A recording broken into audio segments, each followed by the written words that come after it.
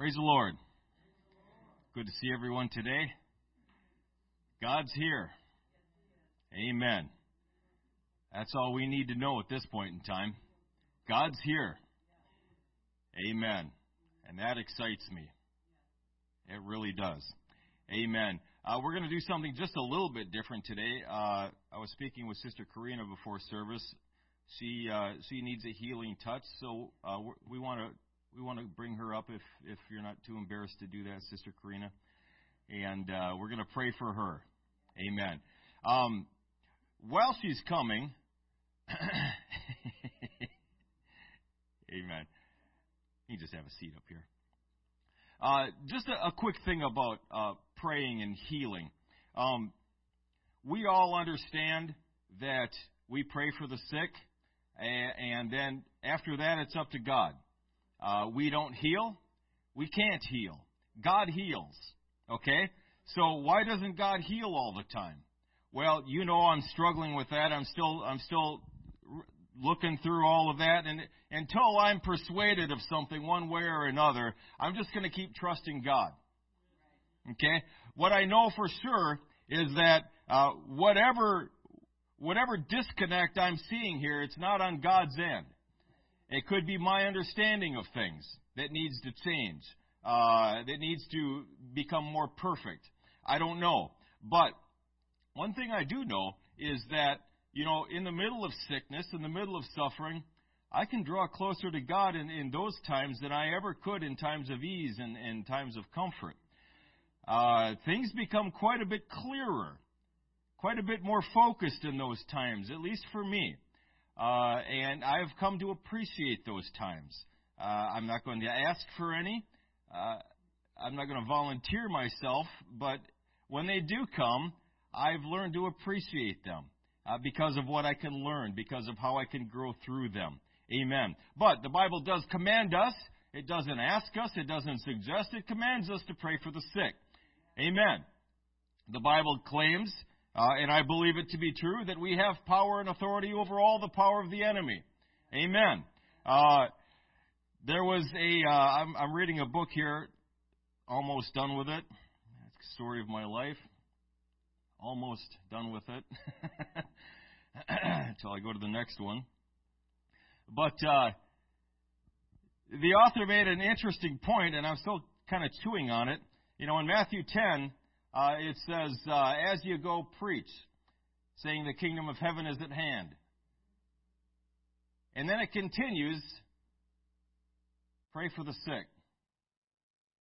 Is that what it says? No. It says heal the sick. Pray for the lepers. That's not what it says. Cleanse the lepers. Raise the dead. Freely ye have received, freely give. Now again, I'm just throwing that out there for your consideration. But I think we need to expect a whole lot more than we do. I think when we pray to the Lord our God, we need to expect things to happen. There are reasons why we don't, and perhaps we'll touch on them at later points. But as we pray for Sister Karina right now, we need to expect that God's going to do something. Amen. Things are going to happen in the spiritual realm because we have uttered our voice in prayer. We have power, folks. We have spiritual authority. And it's high time we started exercising that. Amen. Practicing that. Praise God. If you haven't already, some of you already do. Amen. And I acknowledge that. Let's all stand. Those that will, those that believe God for great things, if you would come and gather around. Amen. If you feel comfortable, lay a hand on her in Jesus' name. Praise God. If anyone else needs a healing, now would be a great time to get prayed for. Praise God. Not a typical Sunday morning, but that's okay. All right. Let's pray. Lord Jesus, I pray, Lord, in Jesus'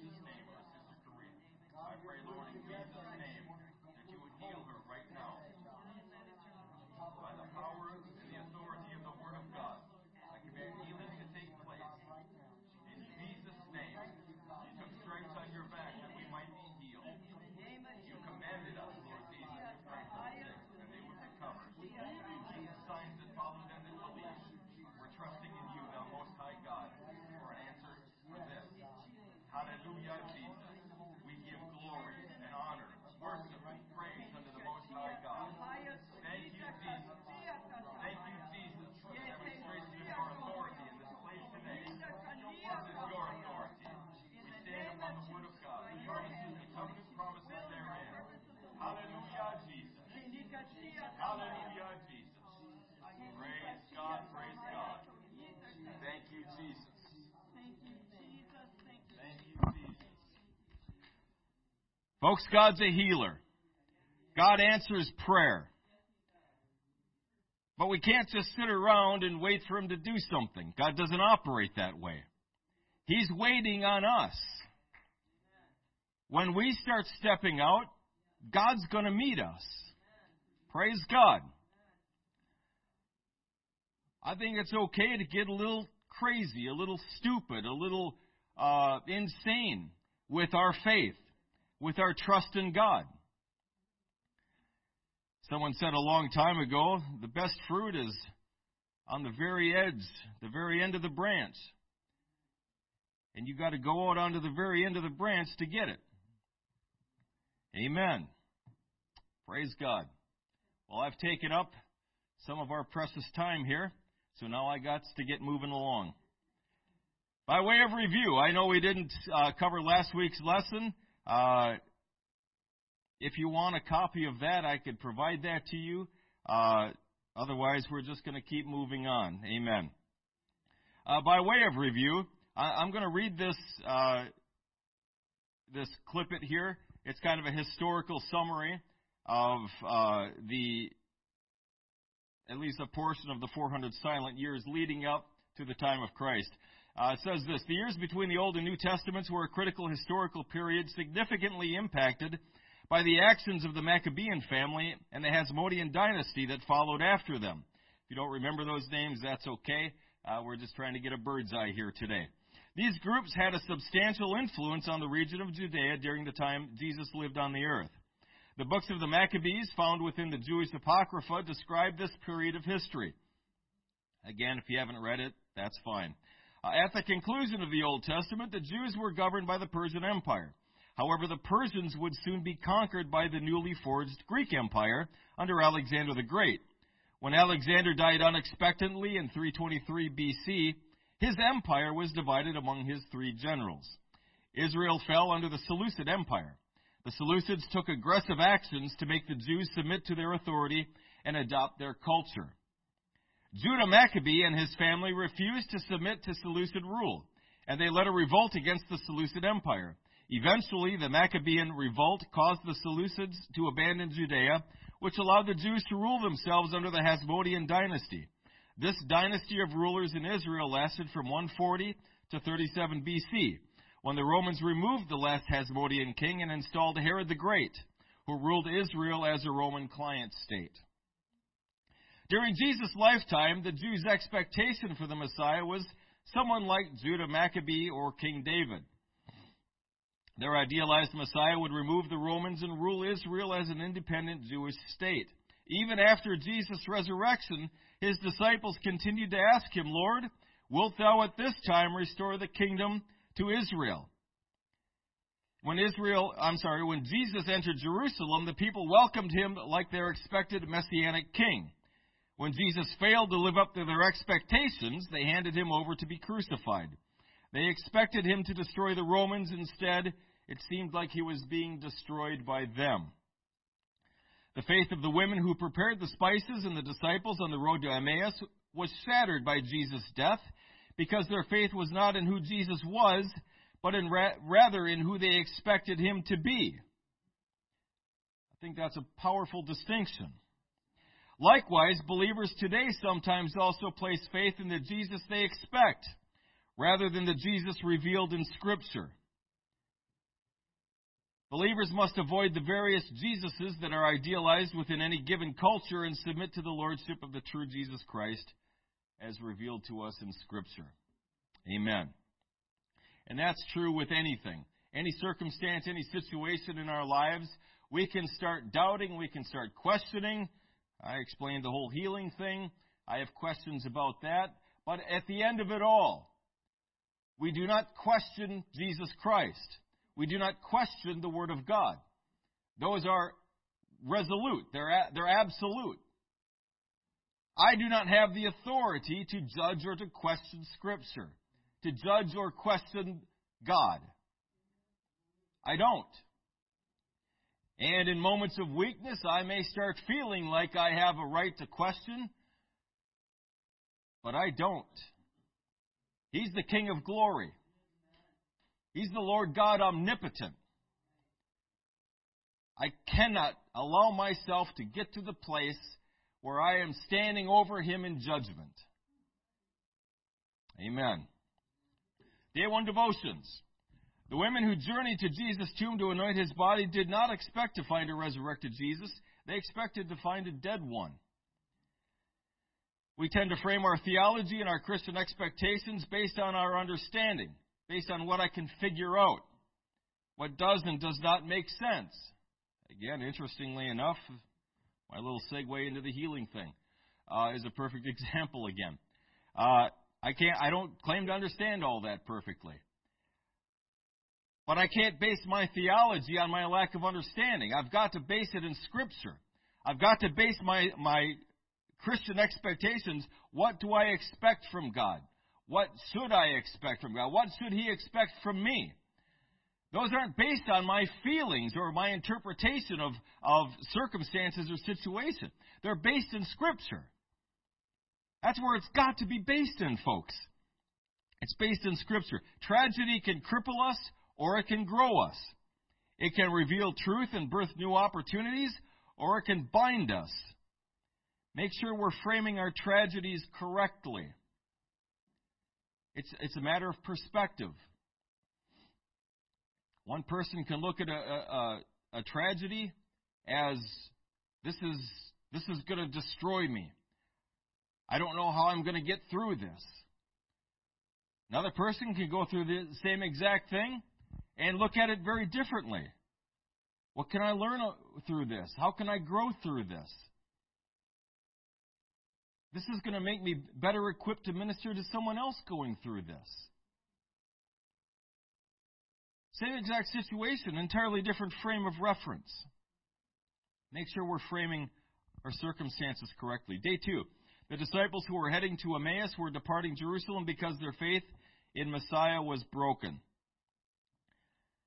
However, they had no idea that their Messiah was actually walking to Emmaus with them. They didn't have the first clue. The object of their hope that they thought was destroyed was standing right next to them. And they had no idea. How many times has that happened to us? The answer to a prayer, the answer to a situation was staring us right in the face, but we couldn't see it. All we could see was the tragedy. All we could see was the pain and what I'm going through right now. And please understand, I would never make light of anyone's suffering, anyone's circumstances. Absolutely not. But at the same time, perspective, folks. Perspective. How does this situation look from the eyes of God? God's allowing me to be here right now. God's allowing me to go through this right now. Why? There's got to be a reason. And because I trust God, and because I know that He loves me, I'm okay. Whatever's going to happen is going to happen. And I can walk through it confidently, even boldly, understanding that Jesus, even if I don't feel Him, is right next to me. Praise God.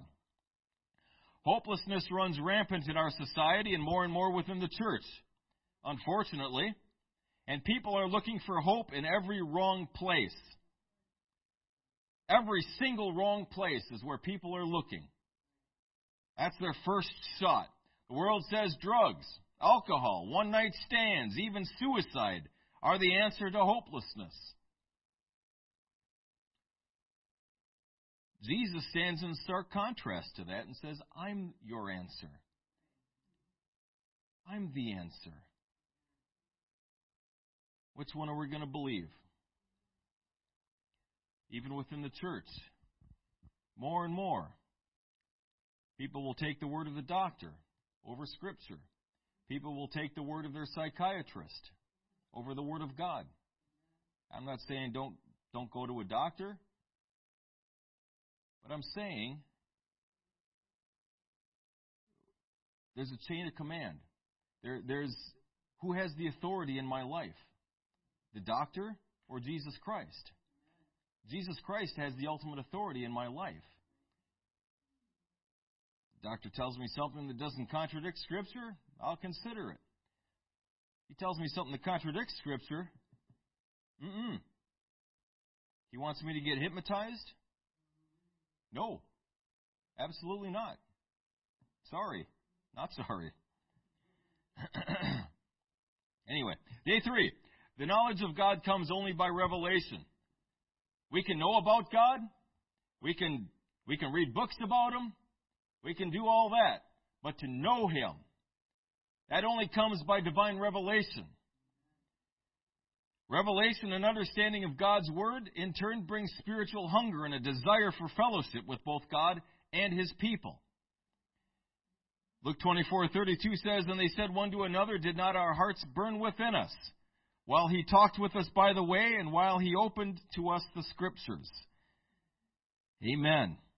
The closer we get to Jesus, the more we get into God's Word, the more we should feel that burning hunger, that passion, that desire for more within us.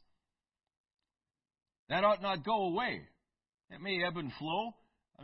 Feelings. But that shouldn't go away. Day 4. Luke 24:35 says, "They told what things were done in the way and how He was known of them in breaking of bread." Again, Jesus reveals Himself to those who will fellowship with Him in prayer and in study of His Word. Amen. Again, you can know all about God, but to know Him, you've got to spend time with Him. Allow Him to reveal Himself to you. Praise God. Luke 24:37 says, "They were terrified and affrighted, and supposed that they had seen a spirit." We ought not be frightened when God fulfills His promise to us. Amen. There are some things that God has promised us that we are excited about, that we're looking for. Amen. I'm looking forward to the rapture. I'm looking forward to an eternity with Jesus Christ. Praise God. That's one promise that I'm holding on to. I'm never letting that one go. But there are other promises that I'm not so excited about. I think it's worth taking the time to read a couple. Matthew 24:4-13 says this, "Jesus answered and said unto them, Take heed that no man deceive you. For many shall come in my name, saying, I am Christ, and shall deceive many. And ye shall hear of wars and rumors of wars. See that ye be not troubled. For all these things must come to pass, but the end is not yet. For nation shall rise against nation, and kingdom against kingdom, and there shall be famines, and pestilences, and earthquakes in divers places. All these are the beginning of sorrows. Then shall they deliver you up to be afflicted, and shall kill you, and ye shall be hated of all nations for my name's sake. And then shall many be offended, and shall betray one another, and shall hate one another, and many false prophets shall rise, and shall deceive many.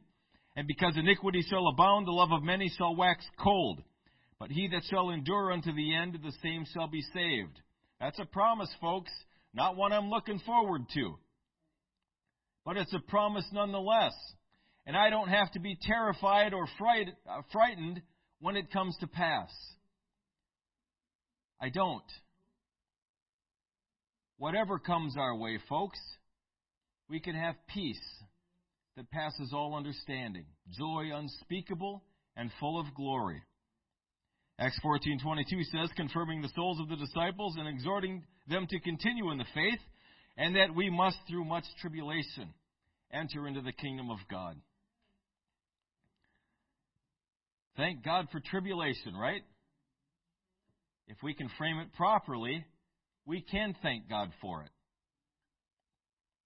Day 5. Luke 24:46 says, "He said unto them, Thus it is written, and thus it behooved Christ to suffer, and to rise from the dead the third day."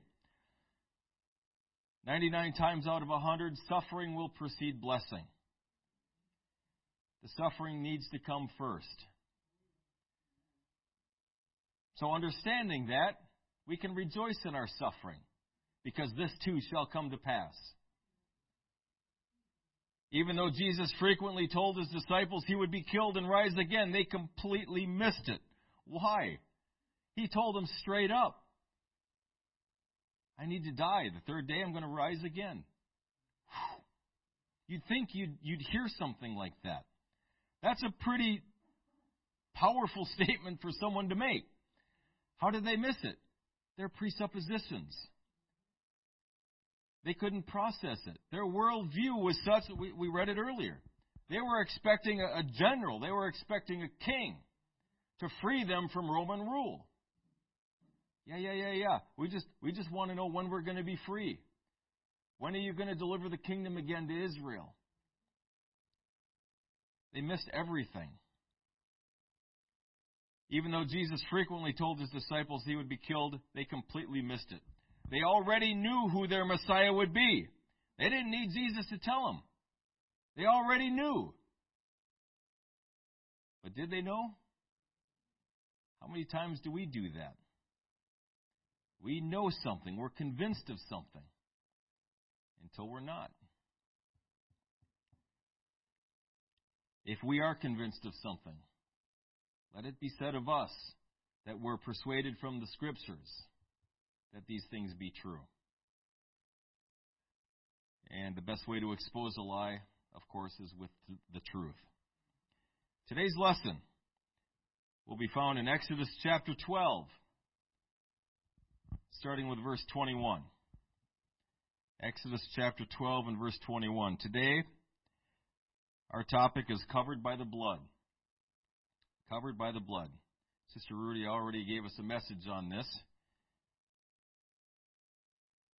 Hopefully we can expound on it maybe a little bit in areas that weren't touched on. Amen. Exodus chapter 12, starting with verse 21. Then Moses called for all the elders of Israel and said unto them, Draw out and take you a lamb according to your families and kill the Passover. Ye shall take a bunch of hyssop and dip it in the blood that is in the basin and strike the lintel and the two side posts with the blood that is in the basin. None of you shall go out at the door of his house until the morning. For the Lord will pass through to smite the Egyptians. And when he seeth the blood upon the lintel and on the two side posts, the Lord will pass over the door and will not suffer the destroyer to come in unto your houses to smite you. And ye shall observe this thing for an ordinance to thee and to thy sons forever. And it shall come to pass, when ye be come to the land which the Lord will give you, according as he hath promised, that ye shall keep this service. And it shall come to pass, when your children shall say unto you, What mean ye by this service? That ye shall say, It is the sacrifice of the Lord's Passover, who passed over the houses of the children of Israel in Egypt, when he smote the Egyptians and delivered our houses. And the people bowed the head and worshipped.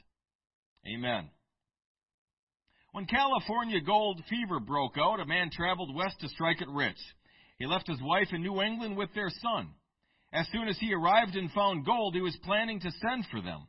A long time passed, he still had not struck gold, but he made enough money to send for them. His wife's heart leaped for joy.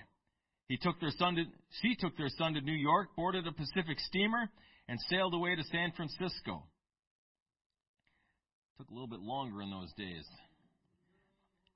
They had not been long at sea before the cry rang through the ship, Fire! Fire! Gunpowder was on board, and the captain knew the moment the fire reached the powder, every man, woman, and child would perish. The ship crew broke out the lifeboats, but the boats were too small. In a minute, the lifeboats were overcrowded. The last boat was just pushing away when the mother pled with them to take her and her boy. They replied, No, we have as many as we can hold. She begged and begged them so much until they finally agreed to take one more passenger. She held her son in her arms, gave him one last hug, kissed him, and dropped him over the burning ship into the lifeboat. This story was related by Dwight L. Moody in one of his messages. And then he asked this, What would you say of that young man if he should speak contemptuously of such a mother? She went down to a watery grave to save her son. What would you think of that son if he joked about it, made light about it?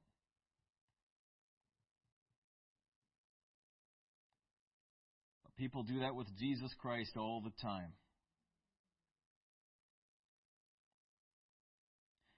Well, D.L. Moody continues, shall we speak contemptuously of such a Savior?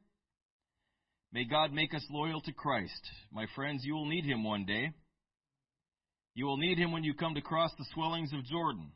You will need Him when you stand at the bar of God. May God forbid that when death draws nigh, it should find you making light of the precious blood of Christ. Amen and amen. The practice of Passover. Ecclesiastes 8:8 says this, there is no man that hath power over the Spirit to retain the Spirit, neither hath he power in the day of death. And there is no discharge in that war, neither shall wickedness deliver those that are given to it. Now, I'm probably not alone in this, but my thoughts about death and dying have changed over the years. As I've grown older, when I was a kid, pre-teens, teens, I understood the concept of death. I'd been to a funeral, I think, by that point. But I knew that it wouldn't come to me. If you would have asked me, thinking back about my attitudes about death, if you would have asked me, I'd have been no way. I'll probably die sometime, but no time soon. I couldn't have conceived of a world where I would have died young. I couldn't fit it in here. It just wouldn't work. When I thought about death, it instantly went away. I didn't think about the afterlife. I didn't think about anything except living. As I grew a little bit older, got into my 20s, I started to realize that it was actually a possibility. And I started thinking about it. By that time I was a Christian, so I thought about it a little bit from a different perspective at that point. But at that point, I was still, I don't want to die right now because I got so many things I want to do. I want to get married. I want to have kids. I want to raise a family. I want to do this. I want to do that. All these things I wanted to do. And the thought of dying was discomforting. It was not scary, but it unnerved me.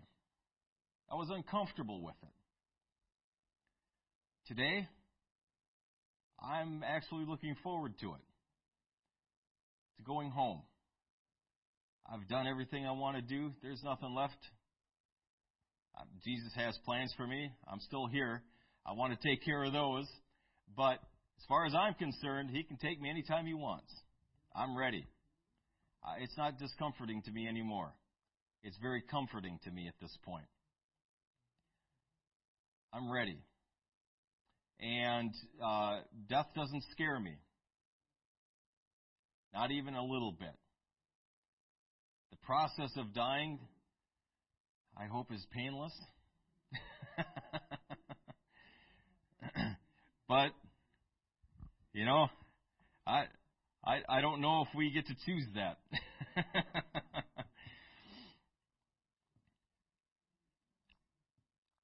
But I have to wonder, how would my thoughts be different if I were facing spiritual death?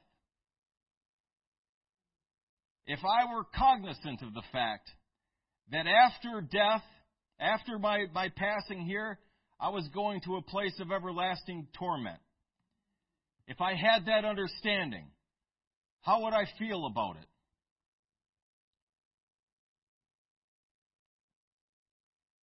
I've often thought, being a prisoner on death row, they stay there for a long time. I think the average is like 15 years waiting to die. How would that feel? And then I have to wonder how they feel when at the last moment they're pardoned.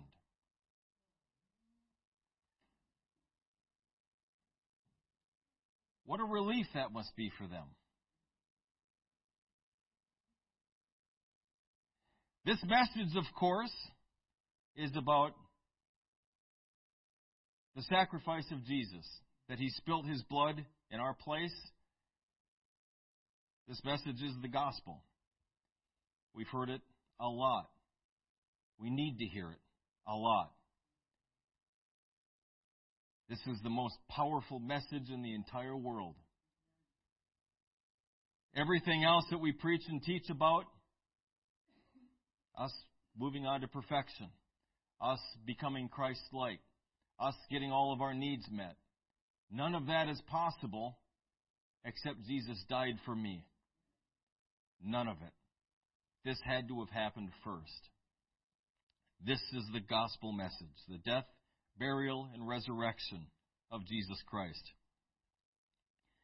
And when He did that, He pardoned me. I was heading to everlasting destruction. I wasn't cognizant of the fact until Jesus found me. But that's where I was headed. No joke. And He saved me.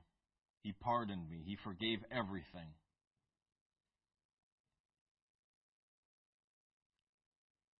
Israel, at this time, was living in bondage to the Egyptians. Now, when we think of bondage, I see reports every once in a while that, people in the United States are in economic bondage. They're slaves to their employer, things like that. I don't think that really compares, though, to true slavery. Certainly as we find in ancient times. Slavery was not, I had to get up and go to work. I mean, that's not slavery, folks. That's a blessing. That's God's blessing. Amen. This is something else entirely. They were treated horribly. It's not that just that they had to pay a lot for their health premium. They had no health premium. They had no health. They lived a very subsistence living. They had just enough to eat to keep working. And when they were used up, they were kicked aside to make room for somebody else who wasn't used up. Egypt is a type of slavery to sin. And they cried out to God for deliverance. Finally, God heard their cries, and He remembered the promise that He gave to Abraham, to Isaac, to Jacob. And He sent a deliverer. He sent Moses. He sent Aaron to effect their release. God sends judgment against the false gods of Egypt to convince Pharaoh, but to no avail. Pharaoh keeps refusing. His heart continues to be hard until the final judgment, the Passover. A man of each Jewish household was to kill a young lamb or goat with no defects. Each family was to roast and eat the sacrifice. Any leftover meat was to be burned. They were to eat fully dressed with their sandals on and their walking sticks in their hands. They were to smear some of the lamb's blood on the top and sides of the doorpost of each home. Why?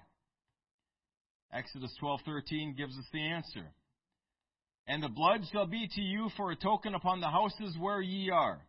And when I see the blood, I will pass over you. And the plague shall not be upon you to destroy you when I smite the land of Egypt. When the death angel arrived, all he would see is that blood, or the lack of blood. That's all he was looking for. He sees the blood, he passes over. He doesn't see the blood, he slays the firstborn. They were to demonstrate obedient faith to the plan of God. Faith is always demonstrated by how we act, our actions. Yeah, I believe the death angel's coming. Yep, I believe the blood will take care of it, but I don't do anything. Well, you can state your belief all day long, as vehemently as you want, but the death angel's still coming for you until you take action and apply the blood. Isaiah 9:6 says, "For unto us a child is born, unto us a son is given, and the government shall be upon his shoulder, and his name shall be called Wonderful, Counselor, the Mighty God." There's a good oneness verse there. "The Everlasting Father." There's another good one. "The Prince of Peace." We can experience perfect peace today through Jesus Christ our Savior. To understand that a little bit better, let's look at another feast day, the Day of Atonement. The highest holy day on the Jewish calendar, where the high priest offered a sacrifice for the sins of the people. That sacrifice reconciled the people to God. It rolled their sins forward another year. Judgment would not come for another year. Then the high priest released a goat into the wilderness, symbolizing the carrying away of the sins of the people. The Hebrew word for peace is shalom, which means wholeness, completeness, a sense of permanence. In other words, Jesus took that which was broken, our relationship with Him, and He completely restored it. He made it whole again, complete again. And because of that, because He took care of everything, He paid the penalty for our sins. He restored our broken relationship with Him. And He changed our very nature to be like Him. Because of that, we can have perfect peace in our lives. We don't have to worry about anything. I don't care what comes into our lives. We don't have to fret, stew, worry, stress out. I know we do, but we don't have to. Some people think that's a fruit of the Spirit. The gift of worry. It's not, folks. If anything, that's a work of the flesh. We ought not be worried about anything. Be careful for nothing, the Bible says. Be full of care for nothing. But in everything, by prayer and supplication with thanksgiving, let your requests be made known unto God. Give that to Jesus Christ. And the Bible says, the peace of God, which passes all understanding, shall keep your hearts and minds through Christ Jesus. Amen. We don't have to be worried about anything. The price of gas goes up. Yeah, that's unfortunate. I don't have to worry about it. All of this craziness out there, it's unfortunate. I would prefer something else. But I'm not worried about it. I'm not going to stress about it. Jesus is their answer, just like it was my answer. Amen. Jesus is the last, He's the only, best hope for this world. It's not government action. It's not passing another law, repealing another law, adding a constitutional amendment. Jesus Christ is the answer for this world's woes. Everything that's going on out there can be answered perfectly and completely if they would just enter into a covenant relationship with our Savior. Amen. There is no greater peace to be had than the peace that Jesus brings through His atoning sacrifice. The Passover was never to be a one-time event, but it was to be celebrated annually. Exodus 12:25-27 states this. We'll read it again. It shall come to pass, when ye be come to the land which the Lord will give you, according as He hath promised, that ye shall keep this service. And it shall come to pass, when your children shall say unto you, What mean ye by this service? That ye shall say, It is the sacrifice of the Lord's Passover, who passed over the houses of the children of Israel in Egypt, when He smote the Egyptians, and delivered our houses. The people bowed the head and worshipped. Year after year, the sacrificial lambs were offered at Passover. Every year. It was supposed to happen anyway. It didn't happen every year. Year after year, on the Day of Atonement, the sins of the people were rolled ahead in anticipation of the arrival of Messiah. Amen. And this, folks, is what really got me hooked on Scripture. When I realized that all of this Old Testament stuff was a type and a shadow of New Testament realities, that blew my mind. I was in all the way at that point. This is awesome. You mean he had this set up all the way back then? This is crazy. This is amazing. Anyway, they did that until one day John the Baptist declared this of one Jesus of Nazareth. Behold the Lamb of God, which takes away the sins of the world. All of Scripture points to the fact that from the very beginning, God set in motion a plan. Genesis chapter 3, verse 15. He had a plan in place whereby that destroyed relationship that Adam severed through his willful disobedience would one day be restored. That God would reconcile himself unto us. Praise God. Us unto himself. All of Scripture points to the cross. Forward or back, it points to the cross. Is it important? You better believe it's important. The entire book is focused on that. It centers on that. The salvation of the lost. When Jesus Christ cried from the cross, "It is finished," he was declaring an end to offering blood sacrifices for the sin of the people. We don't have to bring a blood sacrifice anymore to the high priest. We don't have to do that anymore. The one final sacrifice has been made. And there is no more sacrifice, folks. It has been made. The price has been paid. Hebrews 7:27 says, "Who needeth not daily as those high priests to offer up sacrifice, first for his own sins and then for the people's. For this he did once, when he offered up himself." Once and for all. Once was all that was necessary. Although Passover had somber overtones, judgment of sin, rebellion, death, it was a time of rejoicing for the people. Why? Because God's judgment has passed over me. Folks, we can rejoice daily in the God of our salvation.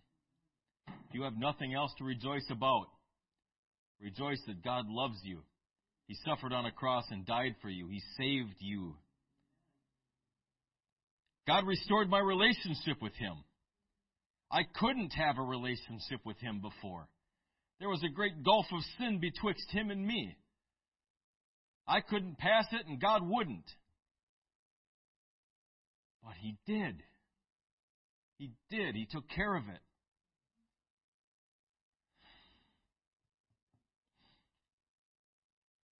Thank you, Jesus. And God has transformed my very nature from a child of wrath to a child of God. You know, we were talking in our men's group yesterday about this topic, dominion over sin. And something occurred to me on my way home. I was thinking about that. I have said, and I believed it, that before God, I was a slave of sin. I didn't have a choice. That's not technically true, though. I still had a choice. And let me demonstrate that. Alcoholics, addicted to alcohol. They still stop drinking. No Holy Ghost. No power of God. They just made a choice. Now, their nature is still such that if they take a drop, they smell it, they're probably all the way back in. They're not delivered from it. But they make a choice daily to not give in to it. My grandpa, He was a heavy smoker. And one day, I was in the Army at the time. He took a puff, and he said it felt like his lungs were closing up. He tried it again. Same thing happened. He put the cigarette out, threw the rest of the pack away, and that was it. It's just like, that was it. It didn't seem like he was, no withdrawals, no personality change, nothing. He just decided, this isn't for me anymore. I'd like to breathe, thank you. So even as a rank sinner, I can still make a choice. What Jesus does for me, though, is He transforms my nature. I'm not a sinner anymore. Sin has no power over me. Now I can choose to serve Jesus Christ.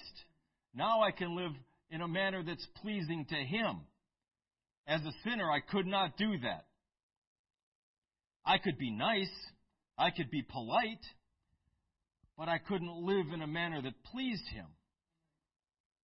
That's not who I was. It's who I am today. Praise God. So, let me make that maybe bit of correction there. They still have a choice. Free Moral Agency is an extremely powerful agency, folks. Very powerful. His blood produces freedom in our lives. The blood of Christ has destroyed the power of sin in our lives. Romans 7 is a rather depressing chapter, if I may be so frank. It tells us that neither the law of God nor our conscience can deliver us from the power of sin. It's still true. It bothers me, but it's still true. I much prefer Romans 8. I like Romans 8 better. We do struggle. The battle is real, but through the blood of Jesus we get victory. Amen. Romans 8:1 says, "There is therefore now no condemnation to them which are in Christ Jesus, who walk not after the flesh, but after the Spirit." Every day the choice is mine. Speaking of free moral agency, how do I choose to walk today? How do I choose to respond to this circumstance? How do I choose to react to what this person said about me? How do I choose to react to that car that just pulled out in front of me? They're all choices that I need to make. Choices hopefully based in who I am. Every day the choice is mine. Am I going to choose to walk in the Spirit and not fulfill the lusts of the flesh? Or am I going to walk in the flesh?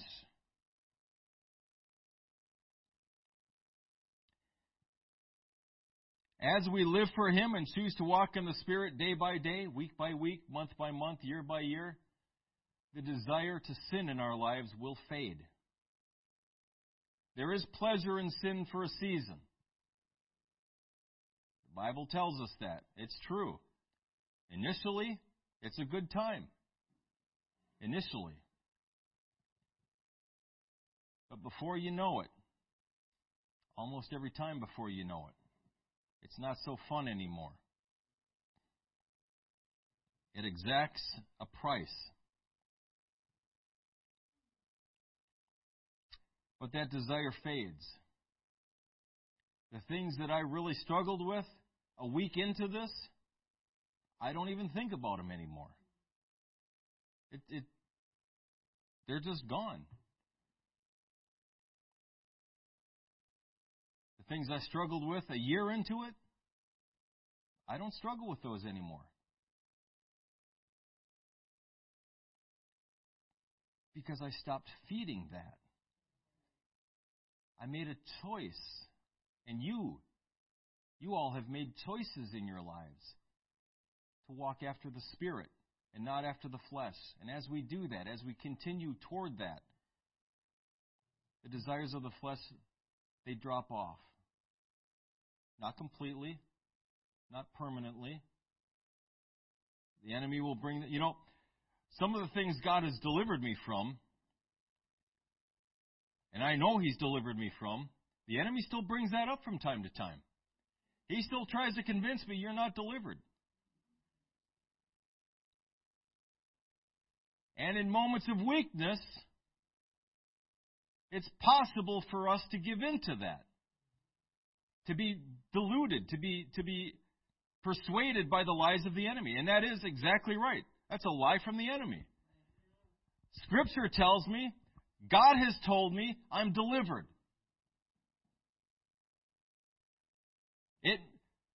But it doesn't feel like it. I don't care. That's what I tell me. I'm not telling you that. I tell me that. I don't care what you feel like. That's what the Word of God says. This is what we're standing on. You can feel all you want. It doesn't matter to me. God says this. So if you've been delivered from something, but it feels like you haven't, you have. The enemy is trying to lie to you. He's trying to get you to pick that back up. Don't do it. Do not do it. Submit yourself to God, resist the devil, and he will flee. Amen. The submission, though, comes first. So we need to choose to walk in the Spirit every single day. That choice is ours. And it is a choice. You may not always feel like it. Sometimes you will. And then the choice is easy. I'm just loving God today. I feel His presence just as soon as I got up in the morning. That's easy. But when I'm feeling nothing, I'm a little bit under the weather, and I didn't get a lot of sleep last night. And now I got all this junk facing me first thing in the morning. Not as easy. But it's still my choice. And it's still a choice that I can very easily make. Again, if I keep things in perspective. Who am I living for? What am I living for?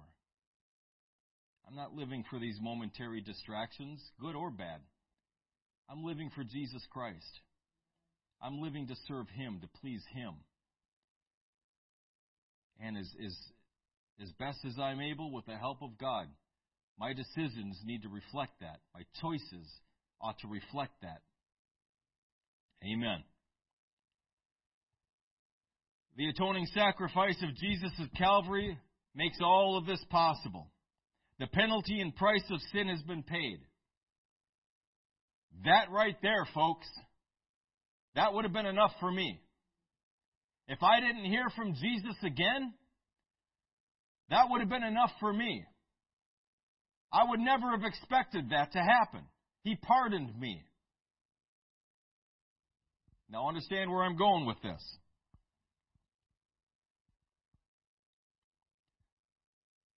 In addition to that, the relationship that was severed by sin is now made whole again. Not only did He pardon my sin, but He wants a relationship with me. He desires to spend time with me.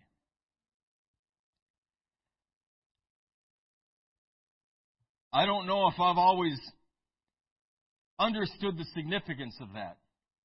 But more and more, folks, I'm starting to see how mind-blowing that really is. That He wants a relationship with me. That He will call me into a time of prayer because, for no other reason, that He just wants to spend time with me. How amazing is that?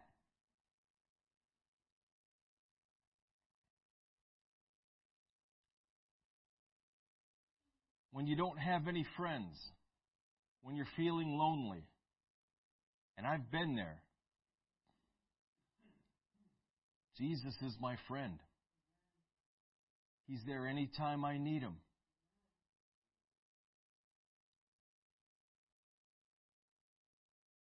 In addition to these, God transformed my very nature to be like His.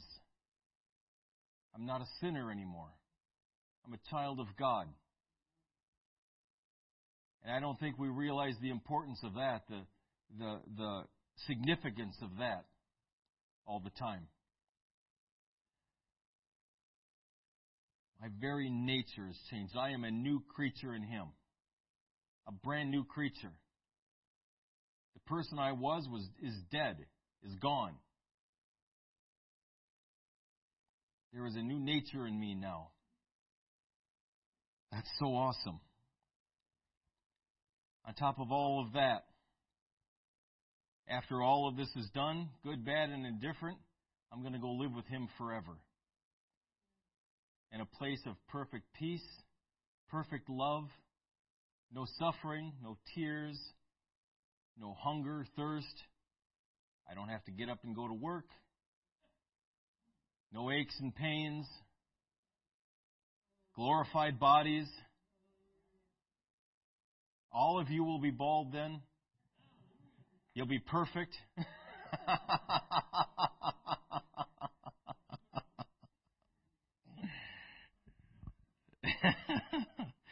Amen. What a hope that we have. This is why, folks, this is why we can have peace in any circumstance, any situation. What can affect me knowing that? What can get it under my skin knowing all of that?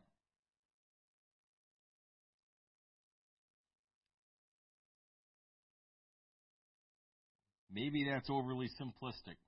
Maybe that's not complicated enough for some. I don't know.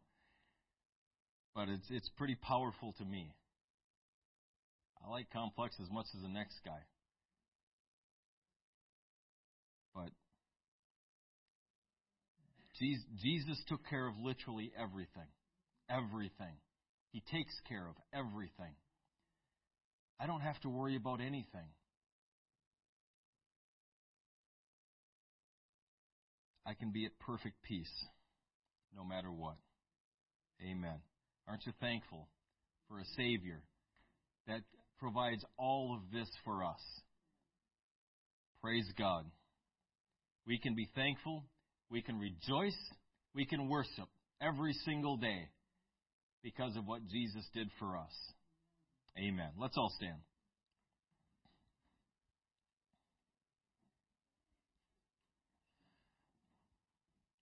Lord Jesus, we are so thankful for your sacrifice at Calvary.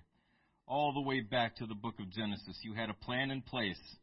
You had a plan in place for me. You had a plan in place for those present here today. In Genesis chapter 3, you saw us. You saw our need, our desperate need. And you did everything that you needed to do to take care of every single need that we had. And now, Jesus, now all of our needs are met in you. You've taken care of everything. Perfect peace is ours. Perfect love is ours. Joy unspeakable and full of glory is ours in this life and in the life to come. Thank you, Jesus, for all that you've done. Bless the remainder of our service, I pray, and these things we ask in Jesus' name. Amen. Amen. God bless you. We'll be back at 1:45 for our worship service.